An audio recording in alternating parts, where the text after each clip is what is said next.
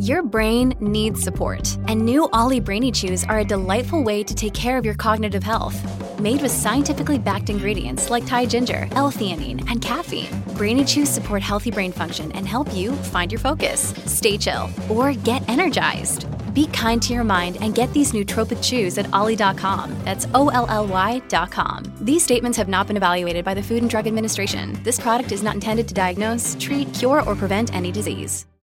Hello, everybody. This is Marshall Poe. I'm the editor of the New Books Network. NBN listeners like to read books and buy them. So we thought we'd tell you that right now, our friends at Princeton University Press are having a remarkable site-wide sale. You can get 50% off books, including ebooks and audiobooks, with the code 50, F-I-F-T-Y, at checkout until May 31. You can save some real money on Princeton University Press books. I encourage you to go there and check it out. Welcome to the New Books Network. Welcome to New Books in African American Studies, a podcast channel on the New Books Network. I'm your host, Adam McNeil. On today's episode, I'm in conversation with Dr. Bianca Williams and Dr. Frank A. Tuitt, two of the three co-editors of Plantation Politics and Campus Rebellions, Power, Diversity, and the Emancipatory Struggle in Higher Education, published by our friends at SUNY Press. On today's episode, we discuss the origin story of Plantation Politics and Campus Rebellions, the increase of diversity, equity, and inclusion efforts on campuses around the country in the wake of Derek Chauvin's murder of George Floyd, language issues when writing about the history of enslaved people, and what goes on to each professor's Plantation Politics and Campus Rebellions musical playlists. Enjoy the conversation, family. Welcome to the podcast, Professors Williams and Tuitt. Super happy to have you on New Books in African American Studies today, and super glad for our conversation. You know, I've been reading your book, and it's really one where just straight from the name, Plantation Politics and Campus Rebellions, there's a conversation starter. So we gonna get it cracking because time is of the essence. So to begin our conversation today, can you tell the listening audience about what inspired Plantation Politics and Campus Rebellions? And we'll start with Professor Tuitt, because I think I heard you. You got something for the people. I appreciate that, and thank you for having us here. So we started thinking about plantation politics in 2015 when everything was happening at the University of Missouri. We started taking a look at student demands from across the country at a variety of different institutions, and started seeing some patterns and responses to those demands. And so that really got us thinking about the ways in which the university responses were connected to what we affectionately referred to as plantation past.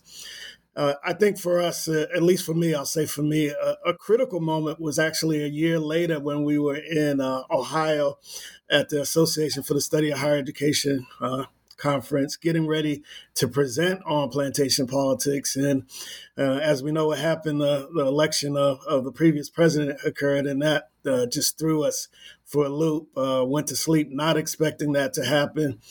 And the meaning of the work we were doing at that time took on a greater significance as we were trying to reconcile the tensions between, how can a nation that was really at least, saying they were committed to diversity, equity, and inclusion, elect a president who was, completely against everything that stood for. And so the work itself took on a real deeper meaning and forced us to take a look at the work we were doing in support of the academy in particular. And I'll say for me, given the role I was in as a chief diversity officer, it hit me on a personal level, sort of having to reconcile. Here I am doing this labor with the specific goal of helping institutions become more inclusive. And every message around me, both within and outside of the institution, was suggesting that that was not being valued or supported. So, it became a way for us to make meaning of how we were being exploited from a labor perspective, the ways in which The espoused values were really just superficial commitments to diversity, nothing that was really meant to substantially transform or change the academy, but just to, continue to have us come in to these institutions in ways that allowed us to be present but not acknowledged, allowed us to, them to exploit our labor but not to be rewarded for it, and to really continue to enact violence. I think that was one of the things the framework allowed us to bring to the forefront, was the ways in which our experiences were violent experiences in a place that we were invited into to be a part of. So I'll stop there and see if Dr. Williams has anything to add to that, but that was the genesis for me. I don't have anything to add right now, but I'll let Adam go ahead. No, that's real. That's real. And I think, going back, it's always interesting thinking about origin stories, or, come from a church background. We were talking about this before, a genesis story of a book or a project. So I'm also interested to know, and this is one that Dr. Williams, I'll let you start with. So plantation politics, I'm sure, will cause at least a few listeners and future readers, because, we got to give folks a, shout out for SUNY Press as well for the book. So I'm really interested to know, and so this would be for you, Dr. Williams. Can you describe to everyone what you actually mean by plantation politics, just so that people get, whatever sticker shock or so that they might have, that you can just let them know what informed your framework and the analysis that each writer in the volume are speaking about? Yeah, I can definitely understand the sticker shock. And I will admit that over the years, we've been working on this since 2015, 2014. Over the years, I've had a tough relationship with the plantation analogy or metaphor, plantation politics, because I know for particularly my peer historians, this is a tough comparison, right? And so I want to be clear that we're not at all arguing that we are our ancestors, right? That the same kind of type of violence and psychological warfare that our ancestors experienced as enslaved peoples is what we are experiencing now in higher ed. That would be a ridiculous analysis to make. But we are saying that the kind of systems, how the university functions, the kind of extraction of Black labor and value that were placed on Black people's bodies and their humanity that oftentimes allowed these institutions to exist. The various forms of oppressions that we have been living through for generations, those things still are connected and are the motor for how higher ed operates. And so while some of the circumstances have changed, while Black people in higher ed now have access to choices that our ancestors didn't, those choices are still impacted by these previous histories, right? I think Dan Squire, our co-editor, does a really good job in his chapter, I think it's chapter 1, talking about the ways that while we may understand that we are not enslaved peoples anymore, that the institutions and administrations that operate in higher ed are looking at Black people's bodies, humanity, and labor in similar ways, right? And so why we connected plantation politics to campus rebellions is because in those moments of rebellions, when we have these over 180 protests on campuses during the movement for Black lives, you see institutions showing their cards, right? How do we control these students and the faculty and staff who are out of order and are not operating in the way they should? How do we extract labor from the Black faculty and staff to keep the students in line? They are using previous lenses of how to look at Black people to make current day and even future actions and activities. So, I understand the kind of hesitation around plantation politics, but we really wanted to make clear from the get-go that there are connections from this previous moment to this current contemporary moment, and that if we're going to find a way out of how we're experiencing anti-Blackness and how white supremacy operates in higher ed, which we are clear is one of the motors of a higher ed for the future, we had to be clear about this connection. And I think we were confirmed by, Frank was just talking about the conference. I can't remember which one that was, but at NCORE and AERA and ASH, all the conferences that we presented at, we would have people coming to us at the end emotional, like in tears, because for them, plantation politics, that phrase, named something that they had been experiencing but hadn't been able to name before in some ways. And actually, I would actually love, and this is why I'm glad in our pre portion, I was like, hey, there might be some organic questions, so here's one. I'm actually interested to know, and Professor Tuitt, I'll let you take the stab on this one. Going back to those moments where you're first presenting on the framework, you spoke about, Dr. Williams, some of the the affect that that initial those initial moments of people being in your presentation. So I'm also interested to know, because the whole reason why the second question was the way it was inherent challenges. So I'm also interested to know about what were some of those initial challenges to the framework. And because I actually think that with something like this, it would actually be quite beneficial for the audience to know, because at some point we all have people challenging our work in certain ways, especially as Black faculty, and also as graduate students. So, Professor Tuitt, if you don't mind, Dr. Tuitt, if you don't mind taking that on, I'm sure that listeners would love to know. Yeah, a couple of things come to mind. We touched on the comparison in the ways in which people struggle with that.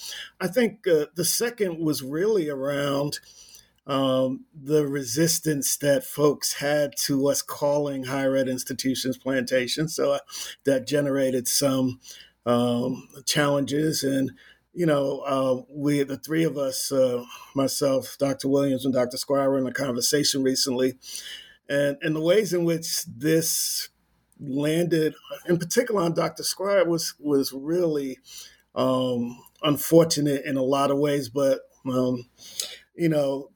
not surprising on the other hand in terms of the kinds of resistance that folks encounter when they're trying to expose inequities within higher ed institutions. And so, I won't get into the details of that, but there's definitely some targeting that happened, some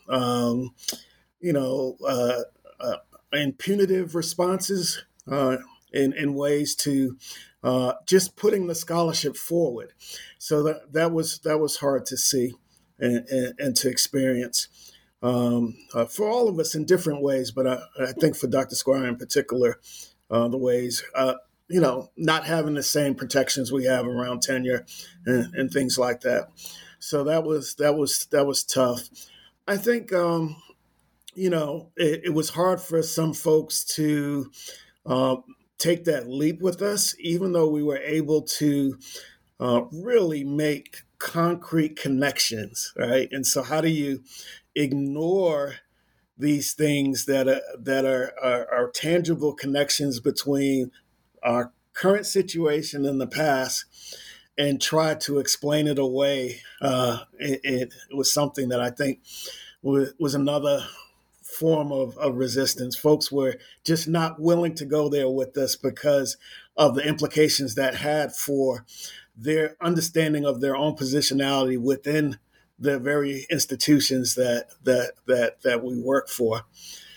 So those are some of the challenges. The only other thing I would think about is and this is more of an internal challenge, had to find some common language throughout, and to leverage different sort of disciplinary contexts, and that actually proved to be helpful. But it was a challenge to get common language throughout, not just for the three of us, but for the contributors of the book, right? So that's another one that was an interesting one. I hadn't thought about that until just now, but as I reflect back on our conversations, that was real, and took many iterations for some of us more than others, I'll say.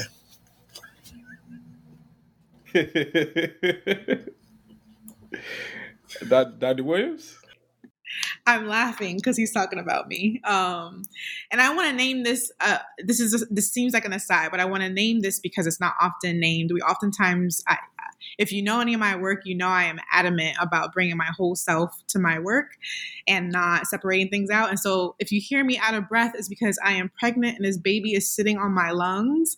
And I want to name that because it contributes to like the different forms of labor and affect that shows up. And since I'm on the call with two men, I wanted to name that that's happening. So if I'm out of breath, that's what's happening right now. Frank, yes, I was adamant that we kind of find a way to talk about our different relationships to some of these terms. And it was really difficult disciplinarily because one of the gifts of this book is that there's so many different interdisciplinary, multidisciplinary, and disciplinary lenses present. But it was tough when you're talking about something like the plantation or when you're talking about something like rebellion, to really be clear, and settler colonialism, to be clear about what we mean by all these different terms. And again, even amongst the three of us, like navigating our different relationships to higher ed, right? So gender, race, sexuality, like all of these things, trying to navigate how to have a common language. And I won't go into details around Dean, but I think the assumption, Dean as the only non-Black editor, right? The assumption was that maybe there would be a way that Dean would get through the risk of this differently than us. And I want to point to the ways that because Dean was not tenured and because he was navigating the job market at the time, even still, right, because of the way that labor is extracted, because of the value that we place on particular type of scholars and researchers in higher ed, he experienced a different form of pushback than we did, right? And so I wanted to name that kind of multiplicity of intersections. And of course. One other challenge. And this is on a personal level with our own engagement with the content, right? And so I think, as Dr. Williams just mentioned, we all sort of reacted differently to it. But for me in particular, the exposing and unmasking of ways in which I was complicit in the things we were naming was hard. Yeah, hey, I to both of y'all, Dr. Williams on the gendered labor aspect of it, where you literally are naming that fact that you have a baby, and I actually never thought about it that way in terms of when you're sitting in a chair talking, obviously at any point, but just as you're sitting down, I actually never thought about that. So wow, that in and of itself. So once again, thank you so much for coming on even more. And then also for you, Dr. Tuitt, about seeing yourself maybe in maybe not in maybe some of the things that you necessarily do, but in your actual role. I think that is also important for the listeners to know, because of the fact that like for myself, I work for the African American Intellectual History Society on the board, along with the Association of Black Women's Historians. And for ABWH, I do the job newsletter every week. And so my job is in part to look at jobs in all forms, because, we have people that could, serve in a role like you in universities and colleges around the country, and even abroad. And I think it's important because we oftentimes don't know what DEI officers actually do outside of maybe a job description. But as we know, job description and actual job, like the role that you ultimately serve, are not always one and the same. So I actually really appreciate you bringing that to the fore, and also bringing up the area where Professor Squires also he was on the job market, and that is its own form, although not a Black person, that is a form of precarity in and of itself, especially for a book like this and the chapter, that he ultimately contributed. And with that, I'm also very interested to know, since we're staying on titles here for a second, and not title as in like, where Beyonce just dropped, the, new album, who's listening, you can tell the timestamp for those listening like 3 or 4 years away.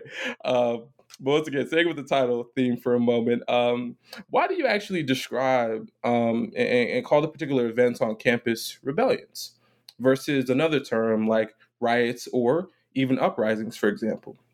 What risks, going back to risks again, did the editorial team take in dubbing student actions rebellions? So Frank was talking about how when we started this work, he was really thinking it through his own experience as a chief diversity officer and also as a person who was watching Underground at the time, right? And really trying to navigate what it meant to be a chief diversity officer who felt connections to, what is the person's name, Frank? Cato?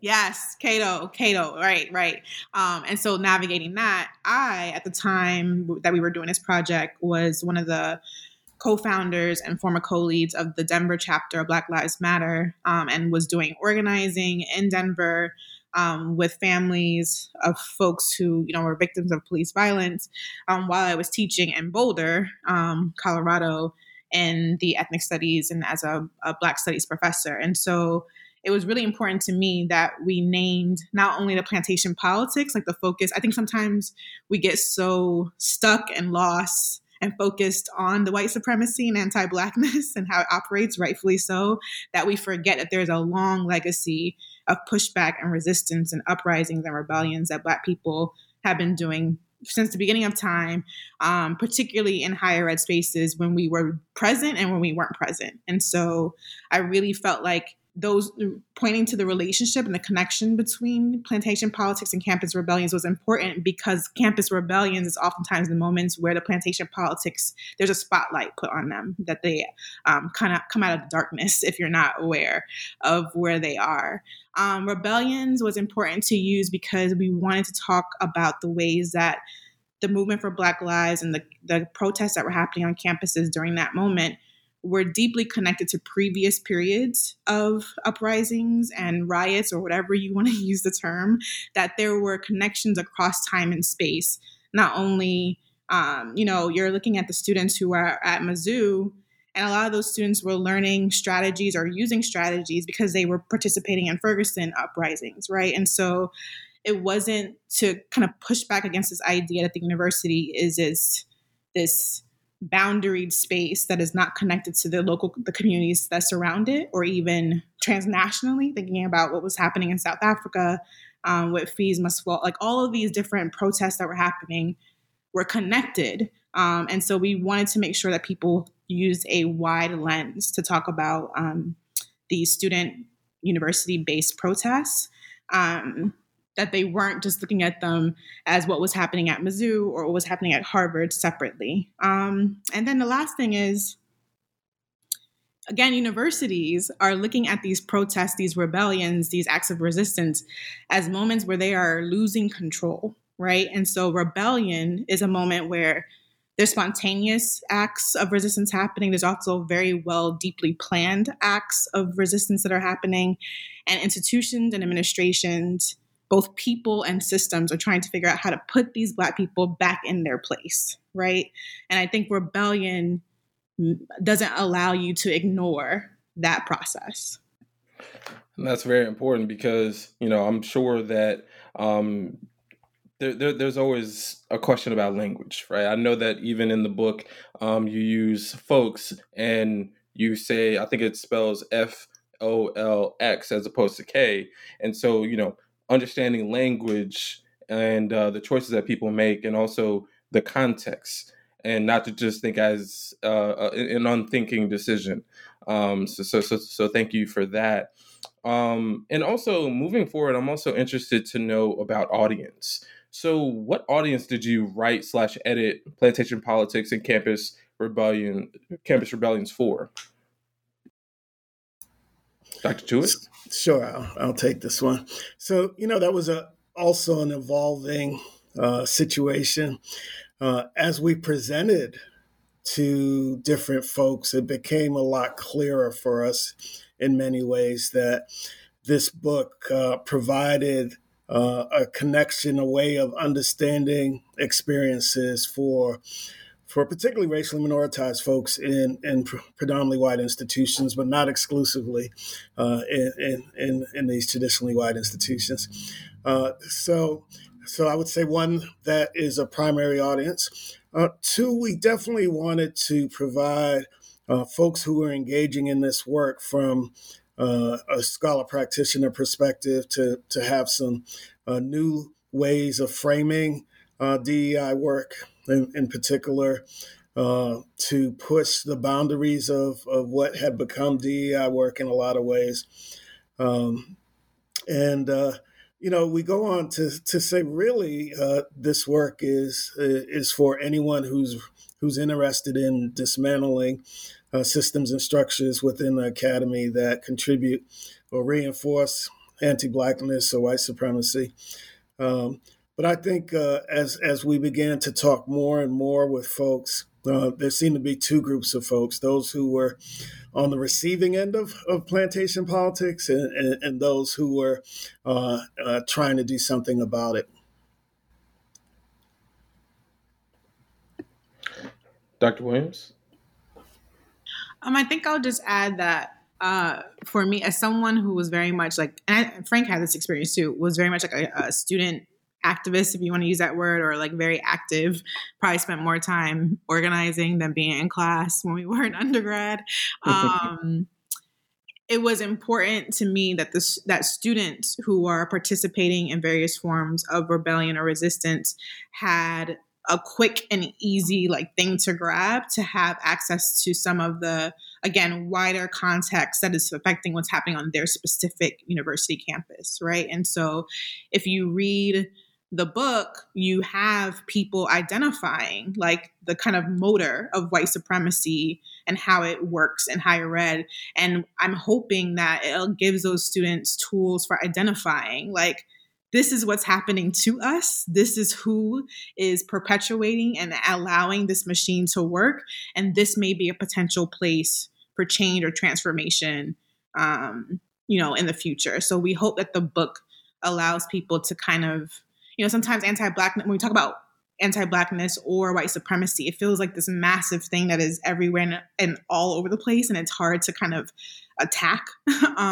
So we hope the book gives people specific places to kind of push their energy towards.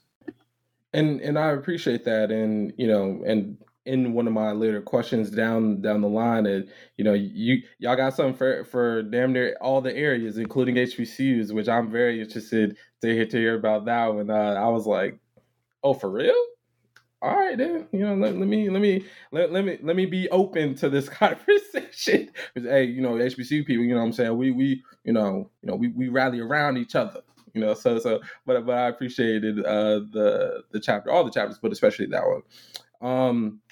Now, another part that I'm interested to know, and this is something I'm sure that both of you have seen and experienced in different ways on your individual campuses. But unfortunately, to me anyway, diversity and anti-racism have become more household names in the wake of Derek Chauvin's murder of George Floyd. In light of this phenomenon, I'm very interested to know, going towards audience again, in the hands of DEI and folks leading supposedly anti-racist workshops rooted in the university, what do you think, what would you want for them to take out of this book as well? Because I think that, I'll just say that I have a friend who works at Under Armour, and they had some of these well-known people. And let's just say the amount that they got paid are people's salaries for a year. Not 9 months salary, 12 months. And I'm like, brother, for real? And so, yeah, I'll just leave it at that. So, Dr. Tua, you want to take this one on first, brother? I'll start with it. So Yeah, I think one of the things that we were conscious of was trying to move folks away from what Sarah Ahmed refers to as the happy talk of diversity, and I think we're starting to see some of that with anti-racism work, and so. Our way of thinking about this through the book was to shift it away from talking about the ways in which people are anti-racist and shifting the lens to institutional systems and structures and logics and narratives and discourses which exist that support white supremacy or facilitate anti-blackness. And so the focus on system structures and roles, the way in which curriculum and pedagogy, the chief diversity officer role. I mean, all of these different systems and structures that are in place that reinforce whiteness was what we wanted to tackle. And so anti-racism work that stays in that first category of focusing on what people do or don't do. I'm not saying that's not important, but we can do that forever, and institutions will still continue to be the way they are. If we don't tackle the systems and structures, we have very little chance of transforming these institutions. And so hopefully that came through in the book. Most definitely, and I'm interested as well, Dr. Williams, with your role as a professor, what you would also want and think would be a good would be good takeaways for folks who are in these particular roles as well. Yeah, Frank and I have co-facilitated these workshops at numerous places. And I have spoken before about how for me, it's interesting to talk about this week.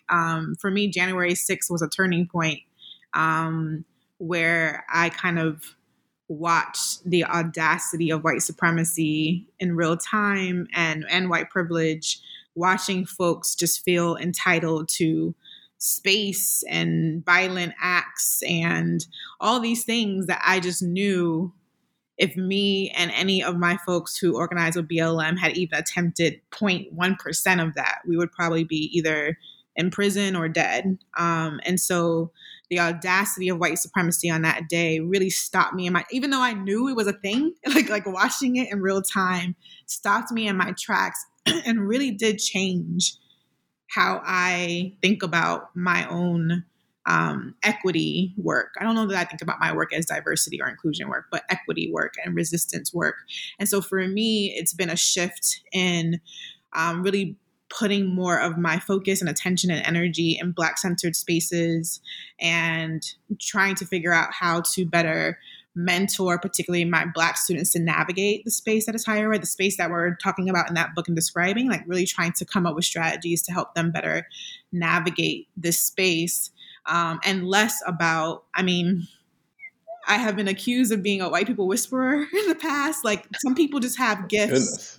Like I think people who do DEI work, if they do it well, some people have different gifts that they bring to the table. And that individual personal work that Frank is talking about, so oftentimes affective work, takes a lot of emotional labor to do. And it's a skill, it's a practice, it's something that people, particularly folks who are not white doing it takes a lot of energy out of you. And I will say, I used to be really good at it, but something about January 6th turned it for me.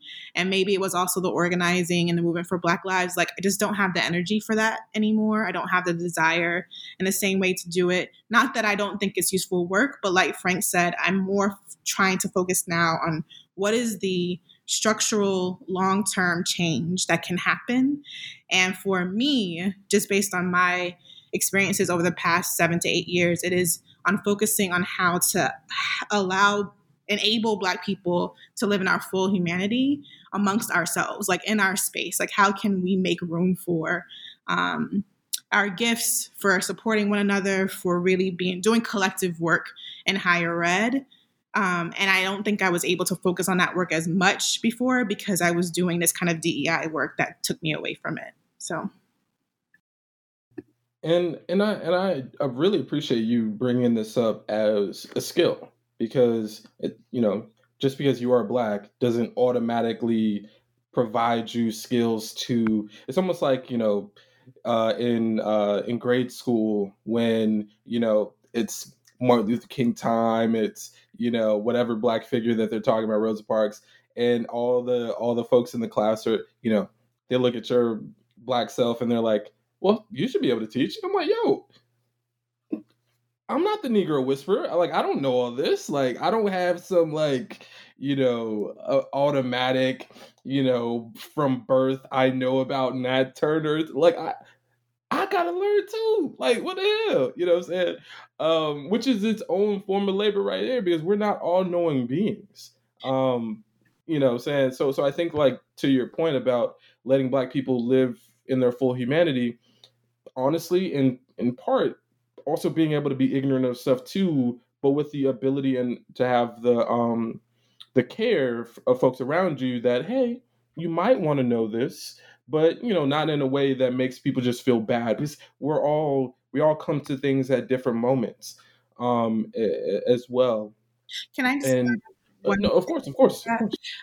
So one thing that I saw in organizing spaces over the past 8 years, and now I'm seeing it in higher ed more often, that's interesting, is that in this moment where people, particularly white folks, are trying to figure out how to deal with white guilt and how to maybe do the work of equity and inclusion, or at least appear to do the work of equity inclusion, there is this kind of how do we find the Black person to bring in that will teach us how to do this well? And what I would always say in organizing spaces was you can't just find any Black person. You gotta find people who have the training, the experience, the understanding. And I think what we're trying to do in this book is give you language and tools so that anyone can really figure out how is power operating in this space, and who are the best people to change how oppression is operating in this space. And I think sometimes we get stuck. I think identity politics are super important. And I think sometimes we get stuck in the identities without understanding the power and oppression part of it. So yes, there's a ton of people that I know who are Black folks who are making a ton of money in this moment. And if I'm reading their books and I'm looking at their work, I wouldn't say they were the best people to teach you how to be anti-racist or to teach you about anti-Blackness. So I think understanding the structural and systemic and long-term implications is really important. And all of us have a lot of learning to do, but we can't just get stuck in the old school way of thinking about identity politics and multiculturalism and these things that led us to this moment where we're still struggling, right? And also, it reminds me as well some trends that I've spoken at length in recent episodes about, most recently with Dr. Josh Myers' book on Cedric Robinson, where we had a discussion about hiring practices in a field like Black Studies, which Dr. Williams, quite well, and this also comes back to the prior question about jobs that come in the wake of police violence. And also, what does it mean that for its own separate field of Black studies, Africana studies, whatever iteration you want to use, how often do we see jobs where it's Black studies and Africana studies and that almost being a way that, as a historian, look, I have mad love for Black studies people, and I'm reading more and more work, but I also have to be able to cut the line and say, look, that is not my training. I can learn. There is a tradition of folks who have come through how I've come and still been a part of the Black studies discussion. But at the end of the day, what happens when specifically the jobs that have come in the wake and the initiatives and the money that suddenly pop up when Black studies departments in the different iterations are often now losing funding, in part because people's lines are elsewhere oftentimes. And so has that also been a trend that y'all have seen as well in these last couple of years, Dr. Stewart? Yeah, definitely the number of diversity type roles have just exploded. And not just in higher ed. A lot of my colleagues in the corporate sector found themselves in DEI type roles because they were Black, not because they had a particular expertise in that area. And so, that's been a big thing. I also think, I've been referring to these folks as temporarily woke white folks who have emerged out of the recent times and had questions about their ability to sustain their interest in the movement. And that is waning, and folks are going back to sleep. And so those two sort of things happening at the same time, an increase in the number of folks who have been put into these roles, the engagement on the part of white folks. When I got to my institution, my current institution, there was a line waiting for me already of folks who wanted to meet and engage and figure out how they could be supportive. That was very different from my previous experience where we had to chase people down to get them engaged. And so, some of those folks are still around, but a lot of those folks have, gone to new priorities. And so it'll be interesting to see what remains out of these recent increased levels of engagement. So in the book, Armand Towns does a great job at talking about the ways that Western knowledge and the creation of disciplines are deeply entangled with anti-Blackness and white supremacy. And I think, that chapter, I just wrote a piece on Black feminist citational praxis and disciplinary belonging, and the ways that Black women in particular, but Black feminists more broadly, who are anthropologists, who do interdisciplinary work, who are trained in Black studies, oftentimes are not belonging in either discipline, right? That like we're too anthropological and too ethnographic for Black studies, but then like focusing too much on community and doing particular forms of work for anthropology. And I think it's important for us, if we're thinking about structure and institutions and various forms of oppressions, to think about the ways that how we're disciplined and how we're trained are connected to these longer histories of anti-Blackness and white supremacy. And that's a hard conversation to have in higher ed. And I see some people trying to have it in this moment because we're talking about, the movement for Black lives and what's happening and different forms of violence that are happening. But we're struggling in having these conversations in higher ed. And now pivoting towards the future, because both of you, and including Professor Squire too, are people who are with this volume and then the other work that you're doing. You're moving us in higher ed towards a future. But I'm interested to know, especially based upon this bit from page 8, where you say, in the wake of giving up the violence, exploitation, and exclusion that currently function as the motors of the academy, a rebirth is necessary, end quote. In your mind, what does, and also in your vision of a future for this rebirth, what does that rebirth look like? And Dr. Williams, we're gonna let you. Hey, look, you seen how this been rolling. If you answer the last one last, we're gonna give you the first. Dr. Tuitt first on this one. And I'm probably gonna jack his answer because we've talked about this numerous times. But we have talked about, and he might. I know he's been thinking about it for his writing, so he might talk about, I don't know, institutional death maybe. But and I think we have some disagreements maybe on the approaches to what the future of the university looks like. I think I'm known for, or it is assumed that I'm ready to burn stuff down all the time. And I do believe a lot of this just needs to burn down. Like a lot of it needs to go. A lot of it is rotten and there is no saving or reforming or transforming some of the motors that are currently profitable for higher ed, and that is allowing this thing to work and the way it is, it just needs to go. I think maybe in the past couple of years, as I become more senior in higher ed, I see how difficult it is to create something anew if you burn everything down, right? Oh, and so I just want to shout out Ryan Jobson, who's an anthropologist who wrote a few years ago this great piece on watching anthropology burn that has generated a discipline-wide conversation in anthropology about what do we do as anthropologists if we burn down a discipline, right? So I think we need to have a really honest conversation, probably amongst different communities, like maybe not together with everyone, but in different communities, about what serves us, why are we here, like what is our purpose, and what does the future need to look like for us to be able to live sustainably and well and within these conditions, and how do we change these conditions? I think abolition is part of that conversation. If I'm looking at not only the conversations people are having, but the actual like praxis that people are doing, abolition is one tool to think about the future of higher ed and what does abolitionist pedagogies, abolitionist higher ed look like.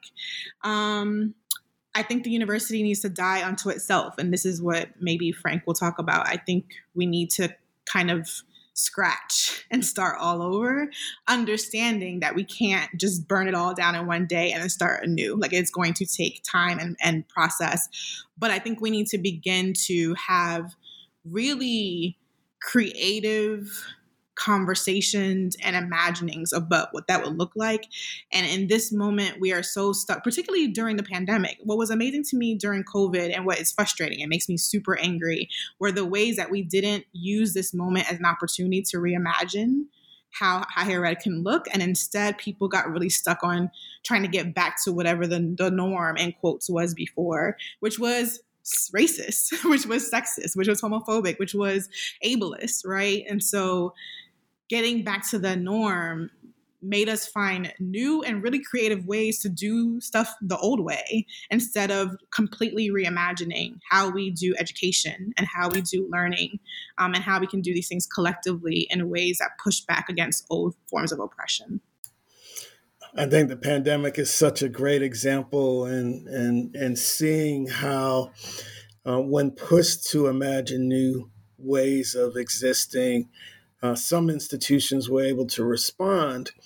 And what pulls them back to the old ways is profit and the ability to recoup or maintain the profit gains or address the profits lost over the past couple of years. So Dr. Williams is right. I struggle with this as well. I do think institutions need to go through a death process in order to have a rebirth. But I'm often concerned about the collateral damage that happens. We are in these universities, and as we seek to burn them down and rebuild them, they often result in casualties of very folks we're trying to support. So my compromise, which probably makes me still complicit, is trying to figure out how to rebuild a plane while we're flying it, and rebuild it in a way that really gets at the roots of white supremacy and anti-Blackness, and allows us to remove those roots and then burn the ground so that those roots can't come back up. And that's in my head, that makes sense. I wish I could tell you I've seen that put into practice in real tangible ways. But it also, I'll share my own present day frustration on the ways in which institutional leadership is so critical to our abilities to be able to do that. And with the single shift of somebody in a leadership role, your efforts to do that can be compromised. And so I'm less optimistic today about our ability to be able to do that in real sustainable ways, especially under the context of needing to generate profit. I just want to add one thing. I think one of my I guess it's a regret. I guess I'll call it a regret. One of my regrets is that there isn't a stronger feminist / Black feminist analysis in the text, and there's a variety of production reasons why that is. But I do feel like in my organizing, the gift that things that Black feminisms have given me, that a concept like transformative justice has given me, and that I wish we would find productive and generative ways to use in higher ed instead of just like using that term and then doing whack stuff with it in higher ed, but really thinking about the type of vulnerability, the type of time and investment that transformative justice and maybe even restorative justice require, the type of listening, reimagining, revision, like those things are kind of trained out of us as researchers, as scholars. Those things are not necessarily valued in the industry of higher ed. And the gift, organizing spaces oftentimes have their own toxic things, their own issues that come up when you're trying to organize with folks that are oftentimes strangers. But one of the gifts is that sitting with people and figuring out how to experiment and try new ways of doing things, even though you know you may fail, is something that I wish we had more resources, A, and B, space to do in higher ed. And that would lead us to different futures. But we're not given those spaces, and we're definitely not given those resources to think about change, radical change in sustainable ways. And I mean, again, the book is about why, right? Like if they gave us that, it would look different. But I wish we did have that time and resources. Amen to that, definitely. And that's why I'm also interested too about, because I've asked this before for people, and I maybe get to this a little later, but I'm always interested with edited volumes about possibilities for teaching and inclusion in classrooms, because y'all are in higher ed, classroom spaces, and so I'm also I would love to know, and maybe this might be a way to think about the next iteration of this, or maybe teaching tools about how classroom folks can actually use this in their class, even because the part that I like is, you have different parts and you have different contributions. I would honestly love, and maybe this is me saying that I'll do it when I start teaching at the university level, to actually use this as its own textbook. Because Lord knows we know how expensive textbooks can be, or just books when you have 10 that you might need in a whole semester. I'll just say this. I would love to teach this a book, in part because I can only imagine the conversations that it could start for students, because I don't ever remember reading any essays like I read here when I was an undergrad at FAMU. There could be reasons for that, there could be reasons, but yeah, that's just a plug for the great work that y'all did in this volume. So thank you for that. I appreciate that. And I will say, I mean, I love all the chapters. One of the ones that I find super helpful is Jesse Carr and their co-author chapter on anti-diversity as intervention, because I think it's an example. There are other chapters like this, but it's an example of how, if you teach this book to students who are going through the disciplinary process and the training process, whether it's undergrad or grad school and higher ed right now, you can use this book and use the chapters to really give them even more tools. They already have tools, but give them more tools for understanding what's happening to them, right? And I think that chapter takes all of the kind of diversity initiatives and diversity rhetoric and all the things that universities, say they aspire to be or to do, and really turns it on its head and thinks about the kind of ways that diversity perpetuates white privilege, white supremacy, the ways that diversity acts, that the way that universities have taken up diversity has inhibited a lot of the work that they say they want to do. And so, yeah, I mean, I think teaching this book in the classroom is great, not only to allow people to have, tools that are embedded in Black studies and other disciplines, but to really be able to understand what's happening to them in that moment, and what they can do about what's happening to them in that moment. And also, too, a friend of mine, Amanda Joyce Hall, who she just got her PhD from Yale and is also a host here on New Books in African American Studies. She interviewed Devarian Baldwin about his new book, In the Shadow of the Ivory Tower, which I'm listening to on audiobook. And so I like, if I would think about two books that have been released in these last couple of years that are, I think the term is critical university studies, I think is the term.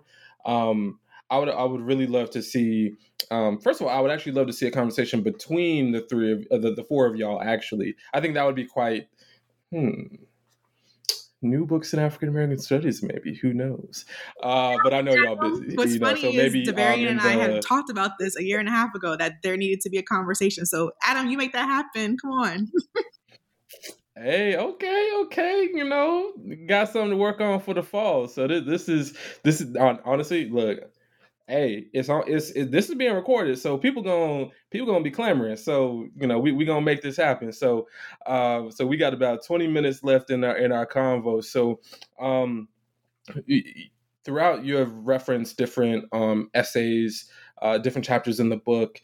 And I've also spoken a bit about the particular one that I'm interested in personally.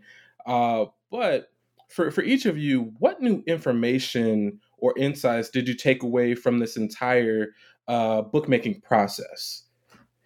And Dr. Tuitt, we'll start with you. Sure. So a couple of things come to mind. I was already suspicious of DEI efforts, and I think the book, at least the ways in which predominantly white institutions operationalize their DEI efforts, and the book really made concrete for me the ways in which existing DEI efforts contribute to anti-Blackness specifically. And so that facilitated a fundamental shift in the ways in which I thought about my own work as a DEI officer, and the types of ways in which I needed to be intentional about centering Blackness in my DEI efforts. And I wrote about this recently when I took a look back on the ways in which my scholarship had,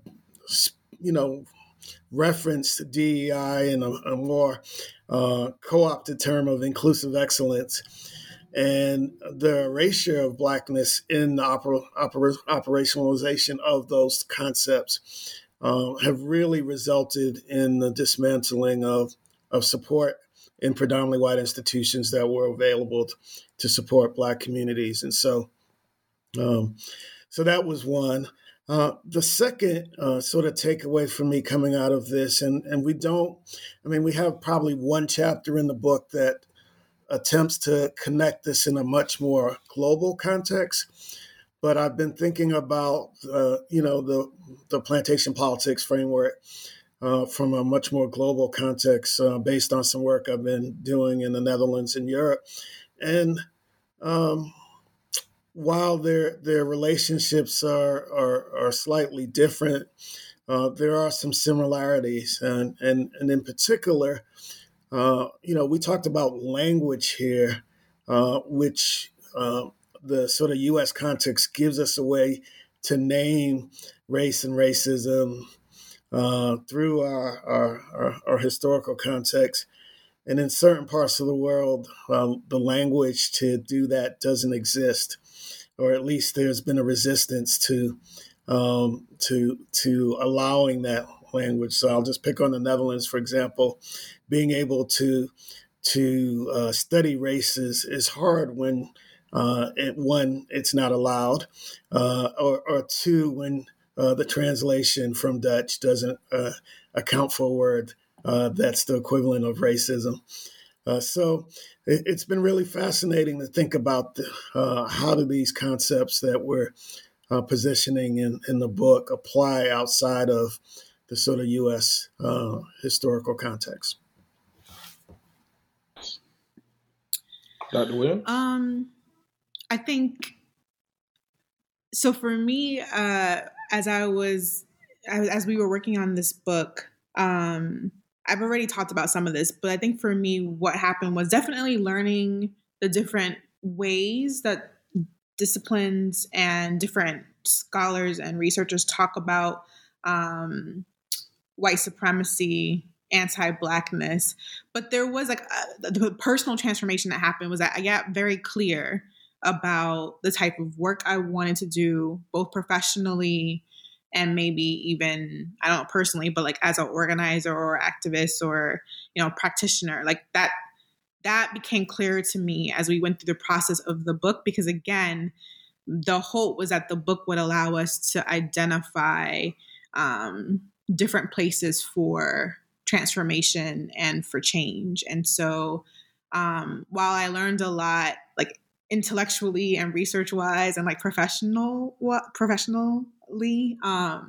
it was the personal kind of becoming clearer about what my role in higher ed was and what possibilities were possible here and which ones weren't. I think I became clear about what was not possible in higher ed and where I needed to put like my love and labor and energy in other places. I think there was a part, even though I actively understood that higher ed could never be my home, there were ways that I was still operating that way. And I think, when we talk about like first generation students of color, some of us have that response to the space for a variety of reasons.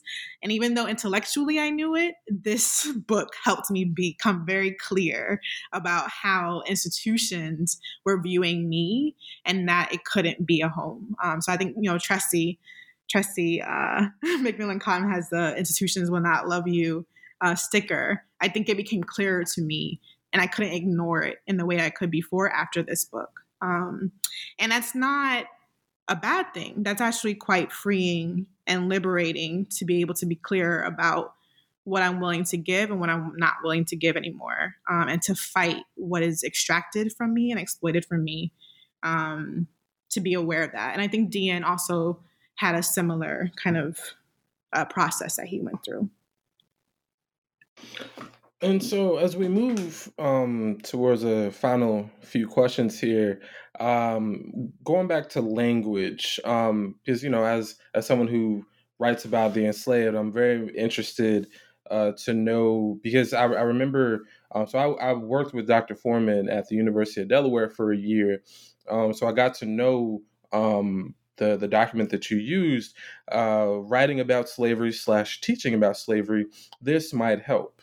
And so I noticed that you cited this in your opening introduction. And so I'm interested to know about, tough language choices and ultimately how this particular, I believe it's a Google Doc, how did it help you with writing that introduction, also as a group too, with different disciplinary areas of expertise? So. I really appreciated the time and effort that Dr. Foreman took. And I know some of the other historians that she worked with to create this document. I really appreciated it as we were writing the introduction, and it helped in the review process with other authors and us having, again, these cross-disciplinary conversations about how do you talk about Black people who were in slavery, right? Why enslaved is important and not slaves, right? Like these distinctions between how are we going to talk about the processes and institutions that were acting on people and that people were navigating, not as identities that they were born with, that like identities that were forced upon them, and what happens when folks are talked about as slaves, and when you point to enslaved as a process and a history that has happened to people. So I was really grateful for the document because it made us pause and slow down and be clear about what we were identifying in the book. And it helped that it came from like experts, right? Like people who have researched this and spent a lot of time thinking about how to talk about anti-Blackness, how to talk about white supremacy as processes that are oppressive and that are about power and resources, and still have Black people keep their humanity in those conversations. Like, how do we not perpetuate the exploitation and extraction through even the language that we're using in the text? The other reason why I really appreciated that document and why we cited it in the introduction is because I knew it was a Google Doc. And there's something about there's an assumption that anything that is outside of the peer review process is not useful. And what I have seen around this particular Google Doc that can still be cited is that, and that was created by Black women, is that something, I'm going to use the word simple, like as simple as a Google Doc can be influential in changing the language and frameworks of entire disciplines, right? Like you can use this Google Doc to change the conversation that we're having about power and about oppression. And so while I know it wasn't simple for Dr. Foreman and the folks who worked on this to create this, I think something about citing a Google Doc is really important because it makes the work accessible. It makes us understand that everything that is important intellectually is not peer reviewed in a journal, right, or in a book. The last thing I'll say is you mentioned folks earlier, and I have a response to it every time I see it in the intro now because at the time, I mean, we worked on this book for four years, maybe 4 years. At the time that we started to write it, and once it went to press, like went into the production process, FOLX was a way that people could point to gender expansive and gender inclusive ways of talking about Black experiences that centered and tried its best not to marginalize folks of a variety of genders and sexualities. And in the past 2 years, people have pushed back against that spelling. So now there is FOLKS, which is what I use now. And so that snapshot of seeing something that now people, particularly like my trans and gender nonconforming folks, generally like push back against, right? FOLX in some ways is tough for me to see it in print in this moment, but I understood the intention of what we were trying to do in that moment. And I hope that, again, in the name of revision, right, in the name of reimagining, in the name of trying to do something different, people will have some grace around that. So. And that's important about revision too. I know, what's his name? Kiese Lehman writes a lot actually on revision, not only in terms of writing, but also in terms of life. And as writers, this is a part of our life. And so, it's not the whole thing, but it is part.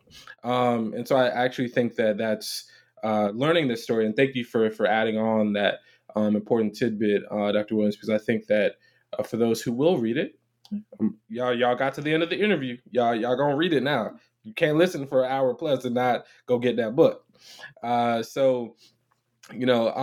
had a couple other questions, but I'm very interested to know this as well, especially just because, I'm someone who folks who know me very well, it's hard for me to work in silence. Oftentimes I gotta have some music. I gotta have something playing. Like, I don't know. Maybe that just means I'm easily distracted. Hey, I'll take that. And also, hey, Beyonce and Drake have new albums. One is actually out. The other one is forthcoming. So in the spirit of that, I wondered if you could curate a playlist based upon this book, Plantation Politics and Campus Rebellions, what 10 songs or the amount of songs that you can come up with now would go in said playlist? Go ahead, expert. I won't out. Yeah. So I saw this question and I was like, The thing that comes to mind for me is not so much the actual songs, but the environment that would allow me to integrate my writing. And as someone who's a retired DJ, the space that I create to perform that creative part of my mind. So I'm sitting in my home office. If you were to go into my basement, you see my setup where I have my DJ equipment, and in my ideal world, I would have one space where both occurred. And I would organically, depending on my mood, pull songs to create a playlist. So Lately, in fact, last night, as I was doing some work, I was listening to a range of songs that I don't typically listen to, that the younger folks listen to, that some would describe as a little bit more ratchet. But and and, and to my surprise, I was I was pleasantly surprised by some of what I was listening to. And I won't go into to actual names of songs, but my ideal playlist would integrate Afro beats, hip hop, um, definitely reggae. I'm an old school person by heart, so it would integrate from those various genres. Okay, go ahead. See, I ain't know that. Okay, I retired didn't know if he was going DJ. to out himself, so that's Okay. why I was like the expert. Okay. Okay. All right. We might need you to make a little mix for the people. You know what I'm saying? Look. I know. We talked about profit before. Bad, bad, bad. But you know, get it in the hands of the people. You know what I'm saying? So that's a Well, way. That's a way you can start a class. Each well, class if you can start send me with me. if you send me some songs that come to mind as you're reading it, I'll be happy to put that in the mix for you. Done. Done. Done. New West African American Studies listens. Y'all hear that? Y'all hear that? It's That's great. I forthcoming. love that. I look forward to that playlist. I appreciate this question because I hadn't thought about music the whole time that we were writing this. So I appreciate that question, and it took me a while to figure out what I would put down. Both of us are Caribbean, so I always try to make sure I don't forget because there's a part of me that somehow dancehall and reggae and like it becomes pushed. It becomes the part that I keep away from higher ed. I don't know why that is. Like it's a part that it's really deeply important to me, and I protect it from higher ed. But for me, like Sizzla, anything from Sizzla will get me in the space of thinking about rebellion and resistance. And the way he articulates like pushing back against systems, I really appreciate.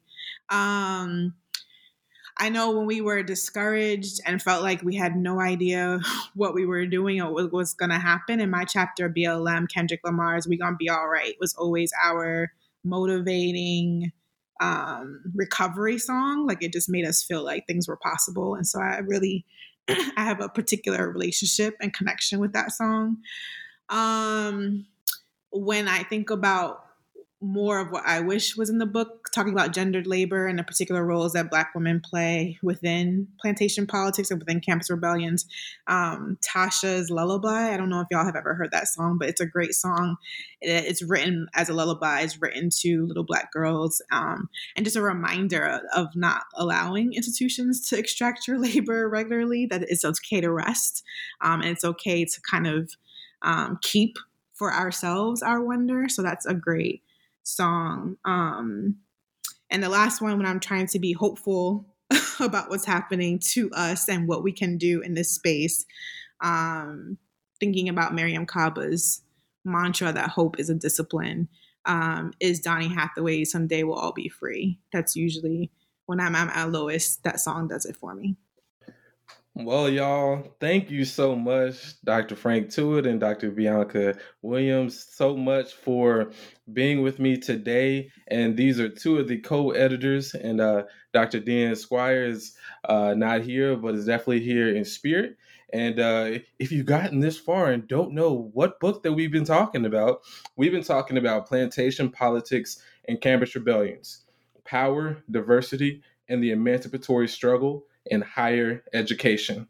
And if y'all enjoy this podcast and all the ones for New Books in African American Studies, rate us and review us wherever you get your podcasts. And please go support our authors here at SUNY Press. Shout out to Rebecca over there as well, doing amazing work. Rebecca Colesworthy, I believe.